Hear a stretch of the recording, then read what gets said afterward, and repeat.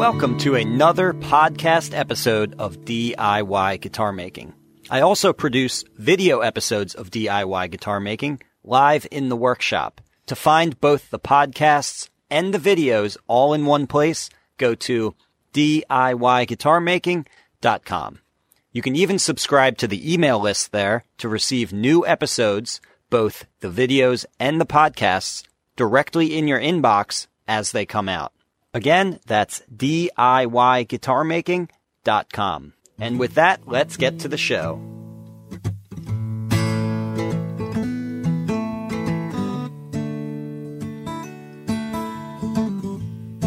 All right, so the first question comes from Keith Short. Keith writes, "You mentioned building a radius dish. I have done the math and built one using the shim method." So this is from a video that I did, or it was from one of my earlier Q&As, where I talked about the shim method of building a radius dish. It's a method where you don't need a CNC machine or anything crazy like that to build yourself a radius dish. So that's what he's talking about here. I have done the math and built one using the shim method. Thick base with shims to allow thin sheet to be pulled into spherical shape. That describes it well. A link to my video showing construction at the end of Suffering Through My Ukulele intro. Yeah, I watched the video. The ukulele was nice. And the video, if you guys want to check it out, I'm not going to load it into this video because I don't know if Keith would want me to do that. But anyway, he gives the link there, and I watched the video, and it was a nice speed through of the process of putting down these shims and gluing a thin sheet of plywood to the shims to give you that spherical shape. So if you want to visually see what I'm talking about, you can check out that video. I used flathead screws to pull down the 1/4 inch thick plywood sheet.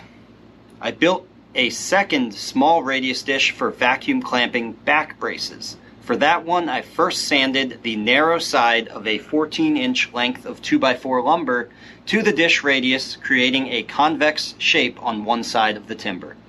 I then attached coarse sandpaper to the 2x4 tool and sanded the radius into the face of a 3/4 inch thick, 24-inch square sheet of plywood. A bit tedious, but it worked well. Yeah, it sounds tedious, but yeah, that'll work. One little detail of that, and I'm sure you know this, Keith, but that will give you not a spherical radius. That would give you, just like this contour board I have here, it'll give you a radius in just one direction, which can also work for gluing up plates. It works differently. Your guitar will come out with a radius in one direction, but that's still okay. It's not what most people do. Most people use a straight-up radius dish, but that is a way to get the job done and still have a pretty good radius on your guitar. So I just wanted to mention that and highlight what Keith was talking about there. Both of those are cool ideas. The shim method and that pop was the metal cans I have over there. As the shop either heats up or cools down, sometimes they just pop on you. Wakes you up. Okay. So anyway, nice job, Keith. Next question, Sergeant Horvath. Hi, do you use cut-down flooring sheet plastic tongues for your Go Bar deck? The yellow ones. So, I don't know what cut-down flooring sheet plastic tongues are, but I know what he's asking. He's asking about the Go Bars that I use on my Go Bar deck.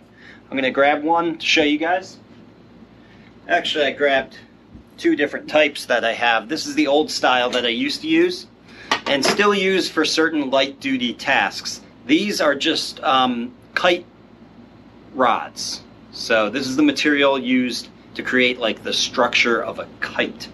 So I'd imagine you can get these at like wherever you get kite supplies. I don't know. They're a bit more light duty. I switched to these, which are fiberglass, and I get them from Stu Mac. This is what Stu Mac today sells as Go Bars. Okay? They are fiberglass. I don't know where they come from. A lot of things with Stu Mac are pulled from somewhere else, some other industry, like their binding tape. I'm sure that's tape. I don't know what it's for, actually, but they, found a certain tape that was used for something else, some other commercial application, and found out that it works well as binding tape, and voila, presented it to you guys. Same thing with these, I would guess. I'm speculating here, but I'd imagine this comes from something, and maybe it is what he's talking about, but I don't know, Sergeant, what cut down flooring sheet plastic tongues are. Maybe they're these. Anyway, to answer your question though, Stu Mac is where I get these, if that was your question. Russell Scott writes, the Tru-Oil finish sounds interesting. Is it easier to get an even finish on the cedar top with Tru-Oil over French polish? Is the Tru-Oil instruction separate from the main course on your site? So first I'll answer the second question. Yes, the Tru-Oil, I have a Tru-Oil course, teaches you how to do a Tru-Oil finish on an acoustic guitar, and that course is both sold as its own separate thing, and also it is a part of the Building an OM acoustic course. So if you buy the Building an OM acoustic course, at the very end of that course you will see all the content for the Tru-Oil course as well. But you can also purchase that course as its own separate thing if you don't want to spend the money for the entire Building an OM acoustic course. Okay? So there's both. Is it easier to get an even finish on the cedar top with Tru-Oil over French polish? They're very much the same as far as getting, a good, flat, even finish. I don't think one is easier than the other, and especially the way that I do Tru-Oil is very similar to French polish anyway, technique-wise. Usually when people say French polish, what they're referring to is a certain hand rub technique used with shellac. So you can get similar results either with Tru-Oil or shellac. And I just got one more question here. Actually, it's a comment from DALG Guitars, and he writes, I'm sure you know this by now, but if you are doing a 12 thousandths of an inch string and you have a 10 thousandths of an inch file, you can rock the file side to side to create more width. And yes, thank you for that, DALG Guitars. Yes, you can, what he's referring to is I did a nut slotting demonstration, and I was using the gauged files that you purchase from luthier suppliers or off of Amazon or anything like that, where you have an individual file for each gauge of string.